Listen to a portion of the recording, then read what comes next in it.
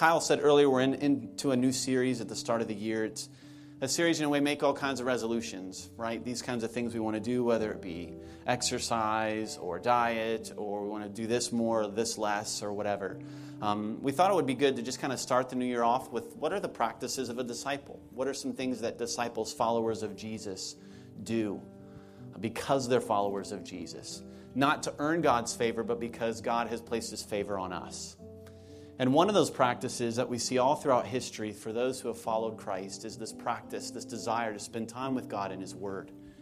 And so that's something that a disciple does, not again to earn God's grace, but because God's been gracious to us. As we sang about, He's given us His life. And so out of gratitude to Him, we want to hear what He has to say to us. And I want you to turn in Scriptures, if you have a copy of the Scriptures with you, or maybe a Bible app on your phone. I want to encourage you to just join me in Psalm 119, verse 25. Psalm 119, 25. And the psalmist is writing, and I would encourage you, if you've never read Psalm 119 in its entirety, that could take the entire year, because it is a very long psalm. That might be a resolution for you. But it's an entire song or psalm just about God's truth, about God's Word. And the writer's love and passion to spend time with God, hearing from Him in His Word. And there's a verse that I think is appropriate for us when it comes to this morning and the story that Matt's going to share, as well as the importance of God's truth. And the psalmist writes, he says, "My soul clings to the dust." Just kind of stop there for a moment. My soul clings. Have you ever been there? You ever been in a moment in life when you just feel like you're just clinging for life or death? I mean, just holding on. Whatever's going on in life, situation, circumstance, you just feel like everything's crashing around you and you don't know what to do next. All the dreams that you thought you had or you wanted to have seem to be just crumbling around you. And he's saying, my soul clings. It's clinging, it's holding on. Look at what is he holding on to? To dust.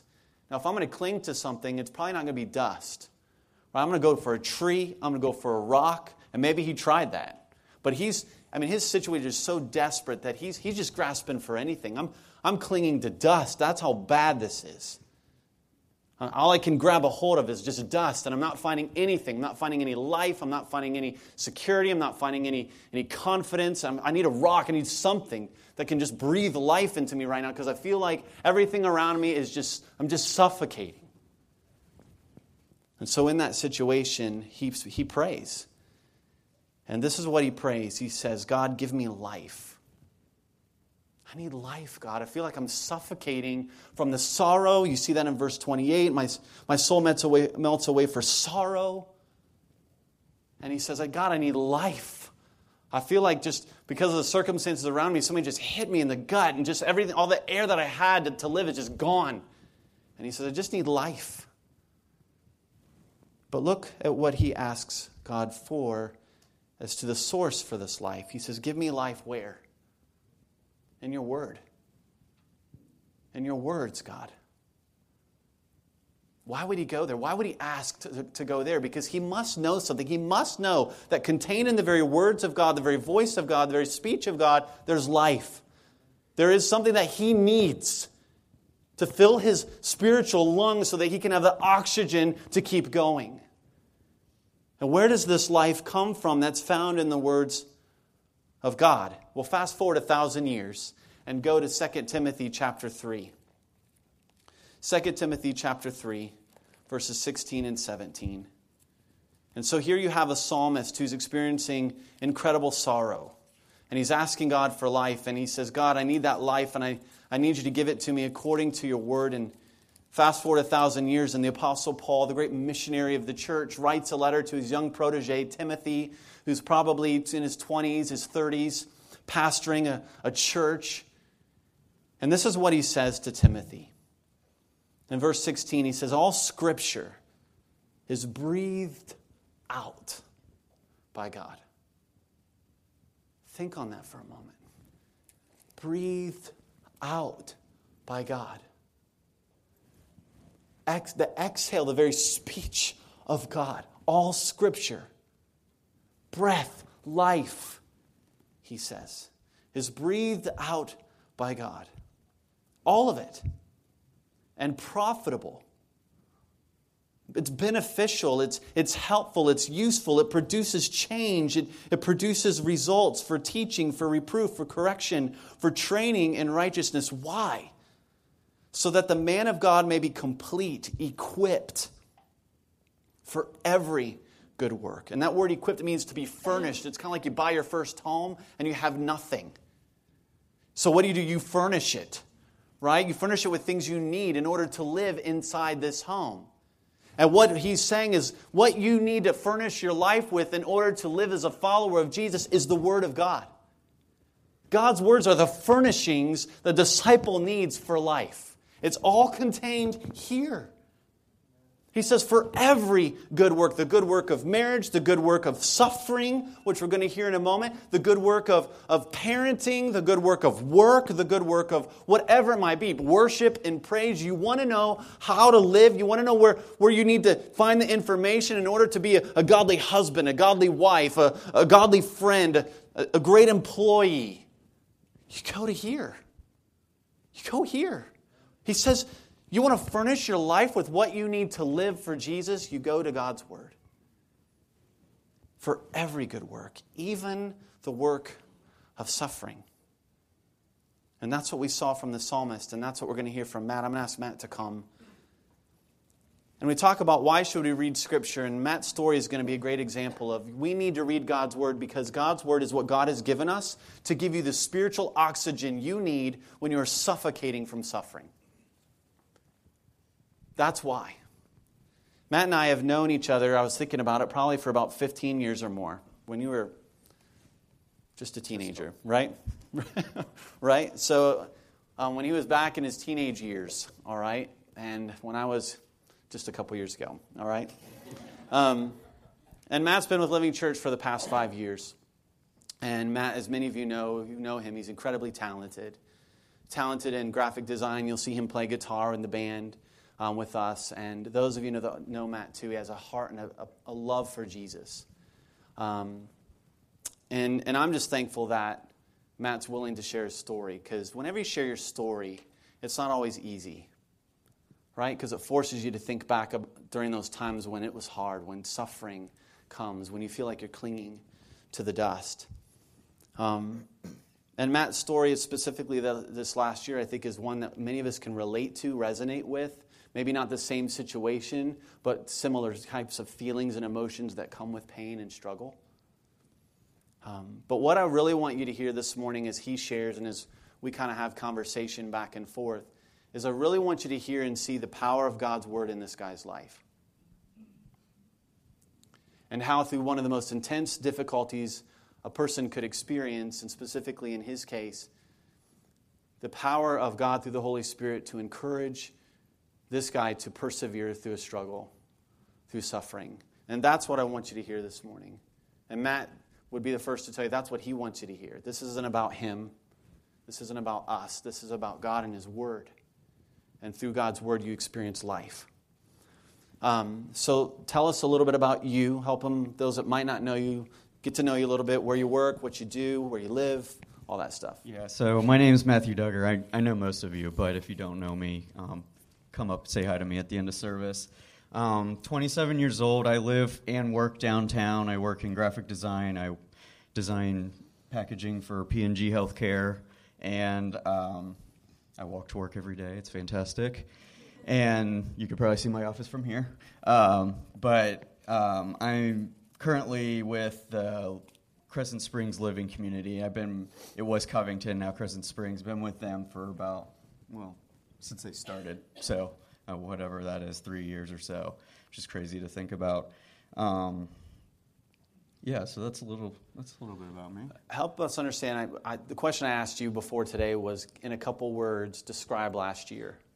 Yeah, so in a couple words, if I had to sum up my year last year, and several of you know kind of what I've gone through, and when you hear my story, you'll kind of understand why I've kind of synthesized things down into these words. It's just, it was a heartbreaking year for me, and it was very uncertain, but it was also extremely hopeful. And the hope that I had in the last year is really what we're going to talk about today, because that's the thing that I think anybody can relate to that's going through any form of suffering.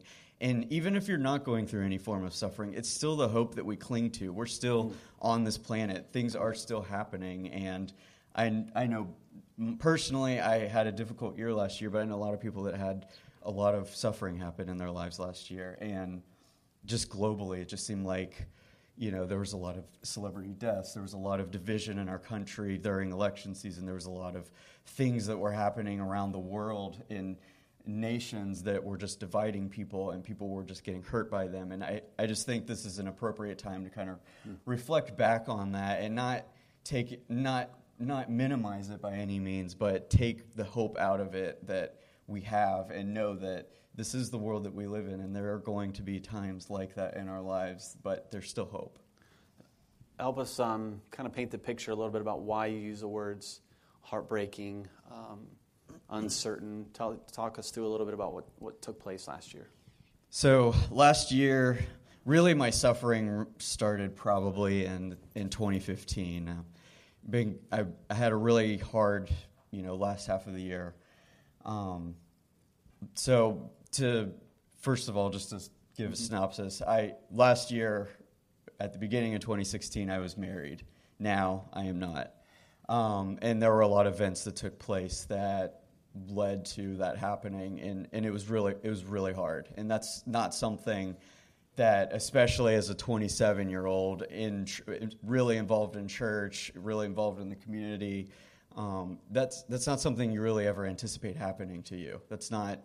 It wasn't a plan for my life. It was not welcomed by any means, but it was something that got allowed to happen to me. And as I went through the year and as I suffered on, I just kind of had to adjust and really cling to God's word and really cling to Him when going through this thing that was completely uncertain and my heart was completely broken over it. And but the hope was in that I was constantly in His word, I was constantly in prayer.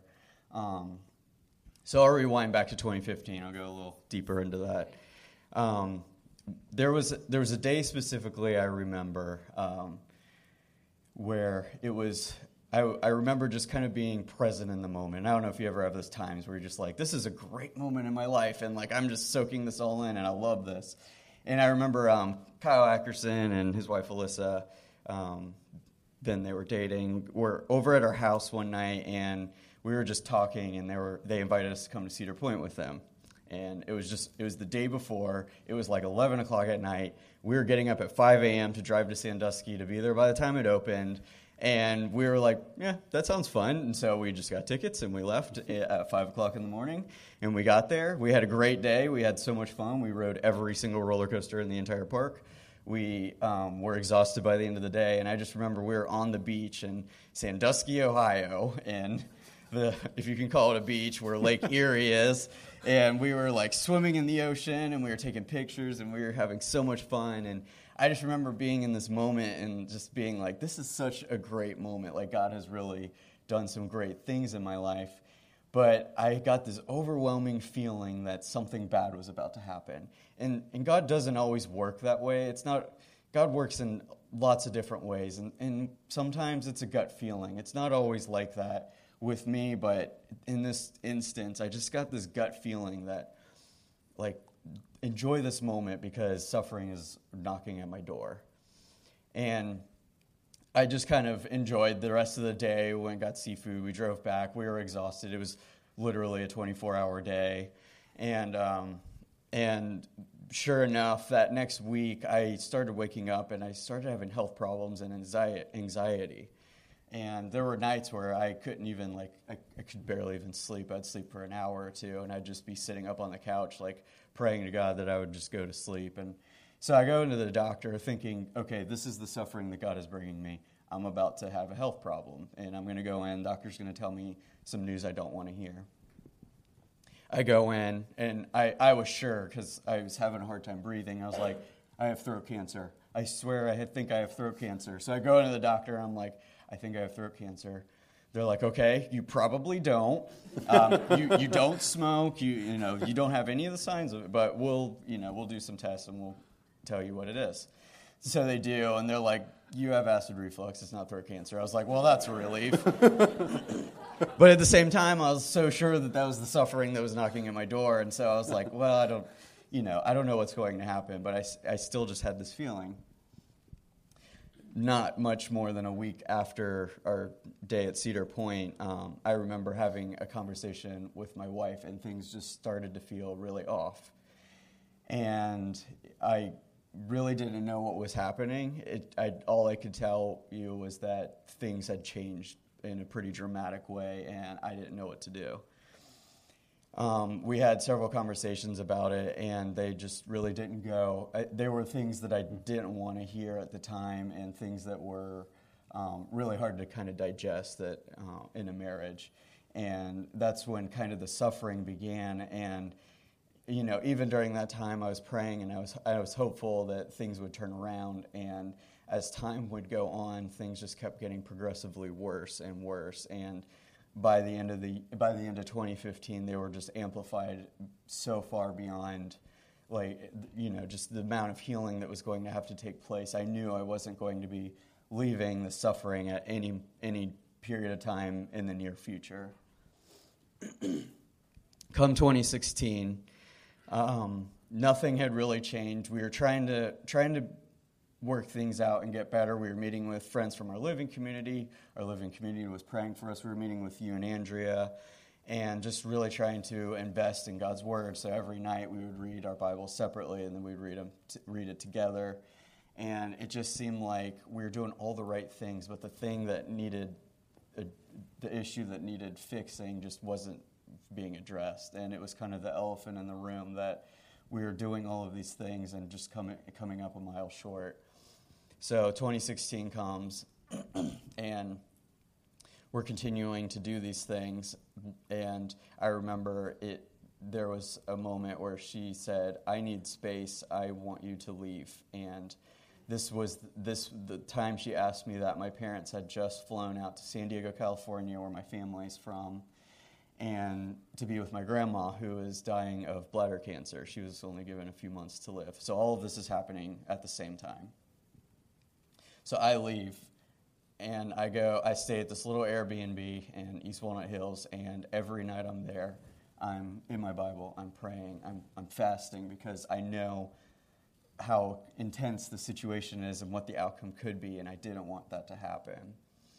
And all this, too, I had just started a new job, so now I'm in a place where I don't know anybody, trying to impress people that I've never worked with before, having to deal with this situation at the same time, and just kind of all these things happening all at the same time was very heavy and very hard to deal with.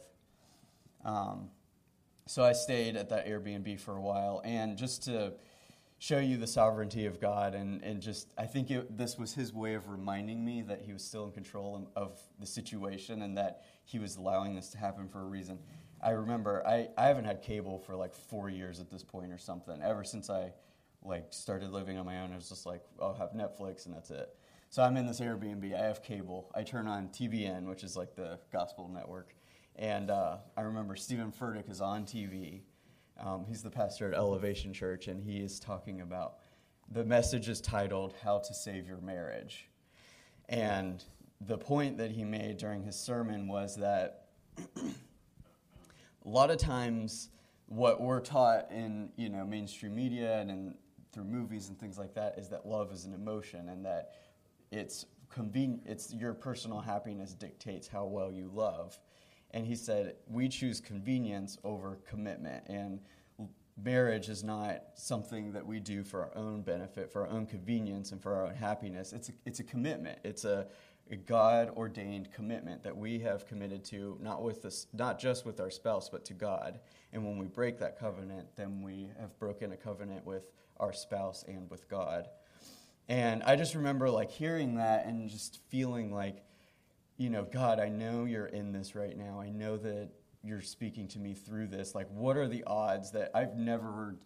I followed Steve Furtick for years. I've never heard him preach on marriage before like that, and especially to say that, and it was just a really great moment, and I just kind of felt this peace about everything. Like, God was allowing this to happen in my life, and he just wanted me to not miss what he had for me. And so he continued to, just breathe life into me. I also remember that same week while we were separated, one of my best friends who I worked with at my last job just got laid off. And they had a big round of layoffs. A lot of my friends got let go, but he lived only a couple blocks from my house. And I remember going home one day, and he texted me what happened, and we went and we got dinner. And I just remember we were both in the booth. It had been obvious we'd both been crying all day. Like, our faces are all red and swollen. And I was telling him what was happening in my life, and I was like, hey, man, I know you're going through something hard. I am too. Like, I feel you, and I'm here for you. And right there, I was just able to kind of share the gospel with him and what God was teaching me and things that he was doing in my life. And sometimes it takes suffering for people to open up to God's word, because a lot of people, when things are good, they don't feel like they need a God to dictate any portion of their life. But in that moment, it was just nice because it was God's way of opening up that conversation and me being able to relate to somebody else going through a bad situation in that way. And it was another reminder, this was literally all in the same week, that, God was in control of the situation. He was allowing this to happen for a reason. And I just clung on to that. So, fast forward, even still, I come home, and she's gone, and I have no idea where she is. And at this point, I'm barely hearing from her on a day-to-day basis. And I continued just to pray. And this was one of those moments, too, where people from my living community really reached out. And they were like, hey, we know you're alone. Let's go have dinner. Like, come over. Let's go work out, or let's go get coffee or whatever. And it was just nice to have people that I knew cared about me at a time when I felt my loneliest. I'm at a new job. Our marriage is deteriorating, and I just feel completely broken. And it was, again, I just think that was God's way of reminding me that, hey, I'm in control of this. I've put these people in your life for a reason. There's a reason you've been at this church. There's a reason that you met these people, and there's a reason that I'm putting you through this right now. So eventually she contacted me and said, I want a divorce. I don't want to be married anymore. I'm not happy. And, it took a while, but eventually I agreed to it because it just seemed like we weren't going anywhere. And so now, that the divorce is in the works. It becomes final. We sell the house. I move downtown. And that the week the divorce was final was when my grandma finally passed. And so now my parents are back out in San Diego again to make arrangements for the funeral, and I'm sitting here kind of alone again, and people from my living community are outreaching to me, and so these are things that an average 27-year-old, I don't feel like that's something that you expect to face ever. It's just, I felt too young to be going through something like this, or, I just felt like I did all the right things, and yet I was being dealt this hand, and it was just really hard to go through. What you talk about your living community and your prayer and your time in the Word. What impact? Elaborate a little bit more on that. The impact the church had on you during that time. Yeah. So I've been with our living community for about 3 years now since they started, and there was a lot of things that happened throughout the process that they were there for me for, and they were just, God's hands and feet throughout the whole thing. A lot of it at the beginning was us praying for us, and them meeting with us and that kind of thing. And then when things got really bad, I remember, I'm going to call them by name, and they can be embarrassed if they want. Chris and Victoria, I remember he texted me one day, and he was like, hey, we have tickets to Weekend to Remember. It's this weekend. It was the week we separated. He's like, it's this weekend. Our tickets and our hotel are paid for. Just have it. And I was like, oh my gosh, this is incredible that, that he would offer this to me.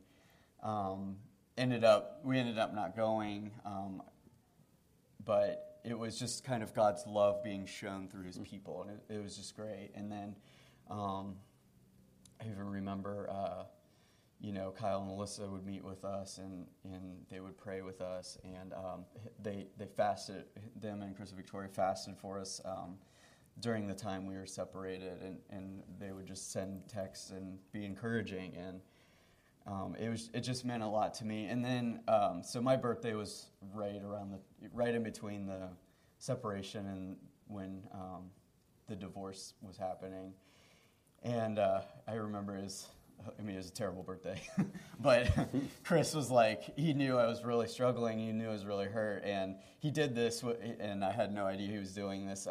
So we go to meet for Living Community, and I would usually go over to his house, and we would hang out, and we would just like watch TV or just whatever, like hang out until Living Community started.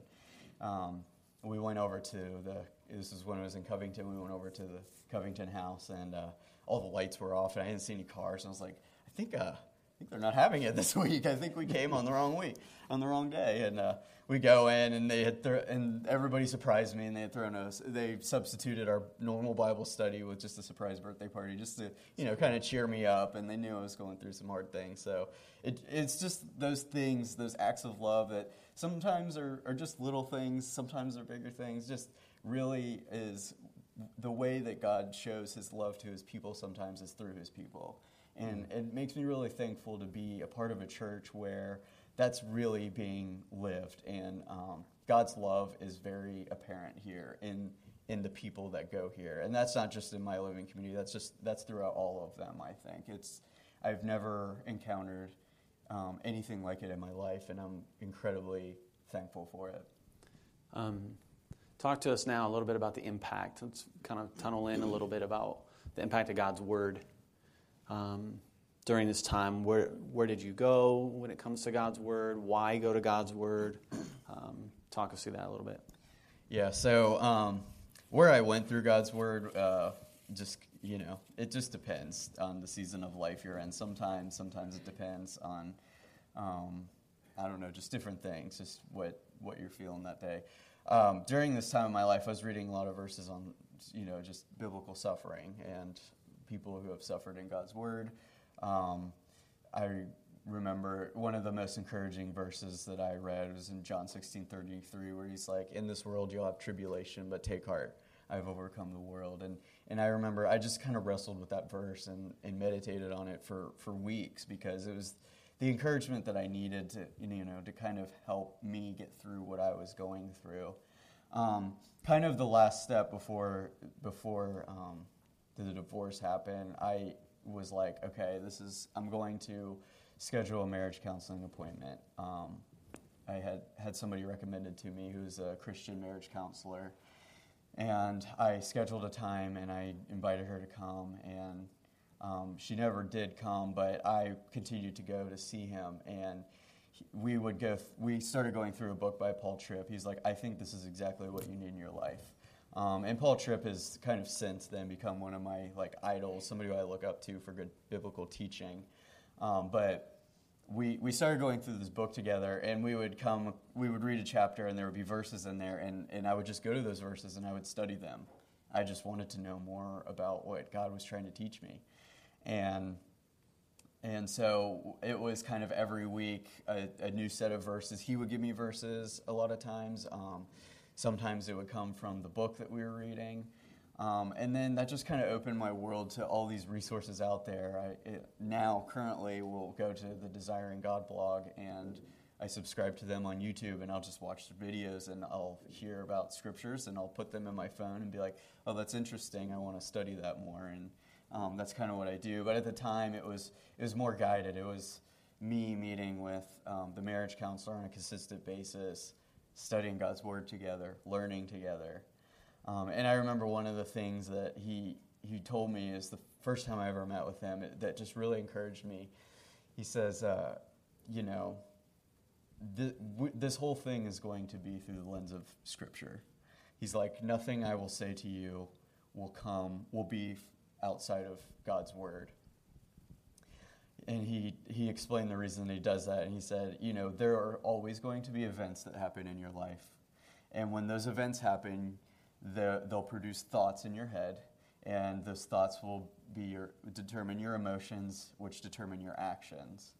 And he said, if you have a biblical foundation, when those events come, you'll be able to have the right mindset going into it, that whatever you face, good or bad, could be a job promotion, but even in the good times, even in the bad times, whatever it is, it's the biblical foundation that you need to process those events in your head, respond to them emotionally, and take action in a biblical way.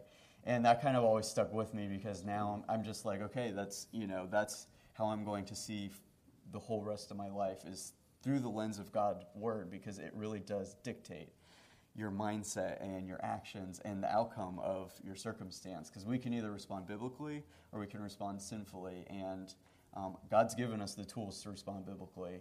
And why wouldn't we want to do it? We serve a great God who's been very gracious to us and given us what we need to get through these things. How do you think knowing God's word before all this happened influenced you during the suffering? Yeah, so, I've grown up in church most of my life. I was on staff at a church down in Kentucky for almost 5 years. I went to a Christian school. I've grown up around God's word most of my life.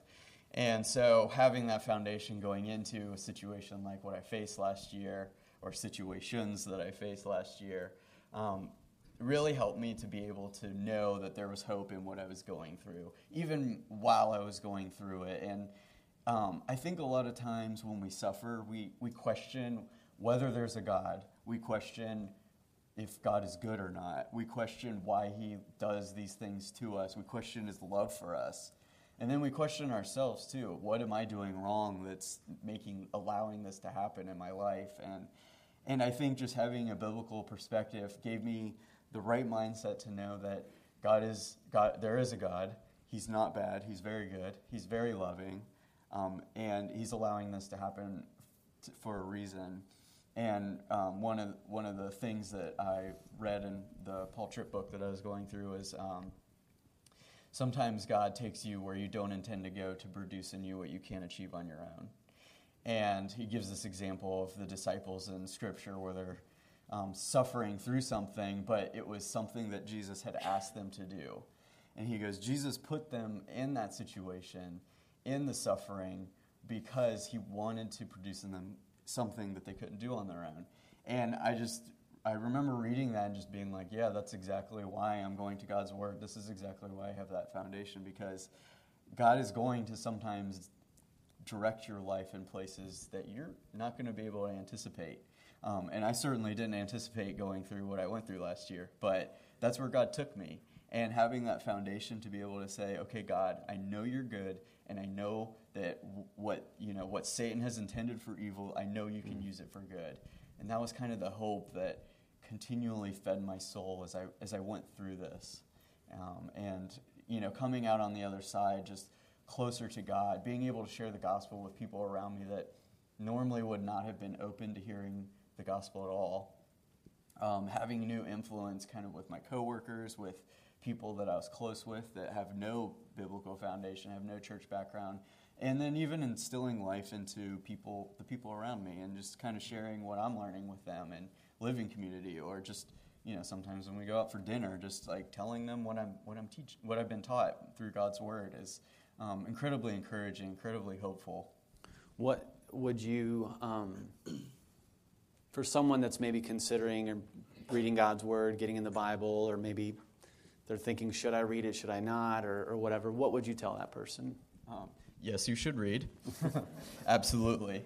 A lot of people, like new believers, have a hard time figuring out how to study their Bible or what to study, or they don't know where to start. And that can be a hard thing. The Bible's a big book. It can be kind of challenging to really know that. And that's where I think resources like, just get a book. Just go to a bookstore, get a book. I have people that I get books from. I get John Piper books. I get Paul Tripp books. I get Tim Keller books. And I just read them. And then when a verse strikes me, I study that passage of Scripture. And and then a lot of times while I'm reading those books, I'll come up with questions in my head like, what does he mean by that? Or why is he saying that? It's not really what I've been taught before, and I've never seen it that way. And so then I'll go back to God's Word and I'll say, okay, God, why would he be saying this? What are you trying to teach me right now? And a lot of times if I'm stuck and I don't know where to go, I'll go to a book of the Bible that I've never read before. Because this is just my philosophy that why read what I already know? Why not start somewhere where I've never been before? And so I, go to those scriptures and I'll be like, okay, I've never read Lamentations. Let's read Lamentations. And sometimes it's, 15 minutes of me reading if life's busy and I can't, fit a full line, like I'm going to dedicate my evening to study this passage of Scripture. Sometimes it is. I dedicate my evening to studying this passage of Scripture. And then another habit that I do, I think people who are around my age might be able to relate to this, is that we Netflix a lot. And so what I started to get in the habit of doing is when I come home and I'm making dinner and I'm Netflixing, I will turn it off at a certain point and say, I'm replacing one episode of Netflix with time in my Bible. And that's kind of been a good behavior tool. And I've gotten in the habit of doing that. So it's a form of fasting. Yeah, it's a form of fasting. Yeah, got it. Fasting. I'm with you. I'm tracking with you on that one. Yeah. Gotcha. It's just a way for me to personally, that's an easy distraction. Sure. Just to say, okay, stop now. I'll read my Bible. If I feel like going back to Netflix afterwards, I will continue. But, a lot of times I don't even. I'll just, stop at that point for the evening. But that's been a good habit for me to get into. I think people who are in the habit of doing that, which is everybody between the ages of 20 and 35, maybe 40. I think something you said that you quoted a passage from Genesis, right? What was intended for evil, right? God has used for good. And I think that's something that a lot of times when you hear him talk, he's talking about God took me through this. God took me through this, right? And we have this idea of that, well, if I'm doing all these right things, then I shouldn't suffer. I was reading my Bible, grew up in church, was going to involved in serving, and yet God still had this as part of Matt's journey. Because it wasn't about Matt per se. It was about God showing himself to Matt. And I think that's an important thing we need to remember. That sometimes God will bring these things and take us through these things to draw us closer to him. Maybe even to reveal those things in our lives that are idols, where we're trying to find our security, where we're trying to find our identity. And he'll strip those things away possibly so that we can realize who he is and that our dependency is truly on him. Anything else before you just want to share before we... Yeah, and one more thing I want to say about this. I grew up, and I heard this a lot, and maybe a lot of you are in similar situations where a lot of times churches like to separate knowledge and wisdom. They say knowledge and wisdom are two different things. They're not the same thing. And that's kind of true. It's only a little bit true. But I think it's a very narrow view of what God's Word is. I think the world's knowledge does no good when it comes to godly wisdom. But knowledge of God's Word, and I'm holding up my iPad because this is my Bible, knowledge of God's Word leads to wisdom. If you want to exemplify the characteristics of God, you go to his Word and read about the characteristics of God. If you don't go there, you have no way of knowing what Christ's character is like and how to exemplify that in your life and in the circumstances that you face. And everything we do in our journey as disciples of God is to glorify him. The point of our lives is to glorify God. And when we're going to his Word and we're in Scripture, we read how to do that. We read how to do that when it's hard. We read how to do that when it's easy or when we're comfortable. And I think we read how to do that even when we're celebrating, when there's joy in our lives. It's really important that we just continue to not separate knowledge of God's Word from God's wisdom. They go hand in hand because you have to gain, in order to gain godly wisdom, you have to gain knowledge of godly character and what God is and the characteristics of God. And there's so many biblical principles baked in every passage of Scripture. Just go anywhere and just study it and read it. Take notes and just meditate on it. I think there's something to just kind of meditating on a passage of Scripture for a period of time where God's able to open up and reveal things, and you're able to connect dots where maybe you didn't see it that way before. And I think that's really important, and that gives you the wisdom that you need to know how to love your spouse, how to celebrate, how to suffer through the loss of a loved one, how to go through times of complacency or times where you just feel like you're not going anywhere in your life, or how to parent. That's the tool that you need to do any of those things. And the principles are very similar across everything. It's just knowing God's word and knowing God's character. And even if you know it, just constantly reminding yourself of that every single day, so that when your circumstances come, when the events happen in your life, and your mind starts going places, and you start acting on these circumstances, you know how to respond. Yeah. And so, I mean, what you're saying is 2 Timothy 3:16 and 17, it works. It works. God's word truly equips you for every good work, even that work that involves suffering. Thank you very much. I want you, with the persons near you, question for you to kind of share with each other. What's something that was said this morning, as Matt shared his story, that's sticking to you right now? Could be about something he said, could be something about relationship with God, His Word. Just take a minute, and with the people next to you, just kind of share what's sticking to you right now from some of the things that he shared as we've heard his story this morning. Go ahead and do that now, if you would. Just go ahead and stand with me, please.